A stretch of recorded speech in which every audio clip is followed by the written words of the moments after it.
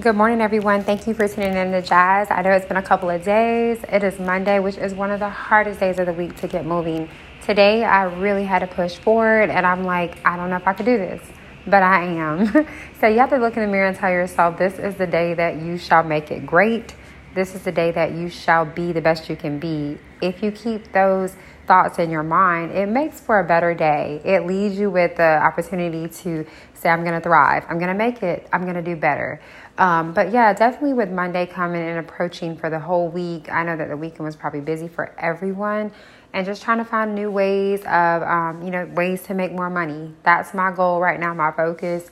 And I'm sure everybody's thinking about that during the inflation period. So make the day great, make it better, and just have a wonderful Monday.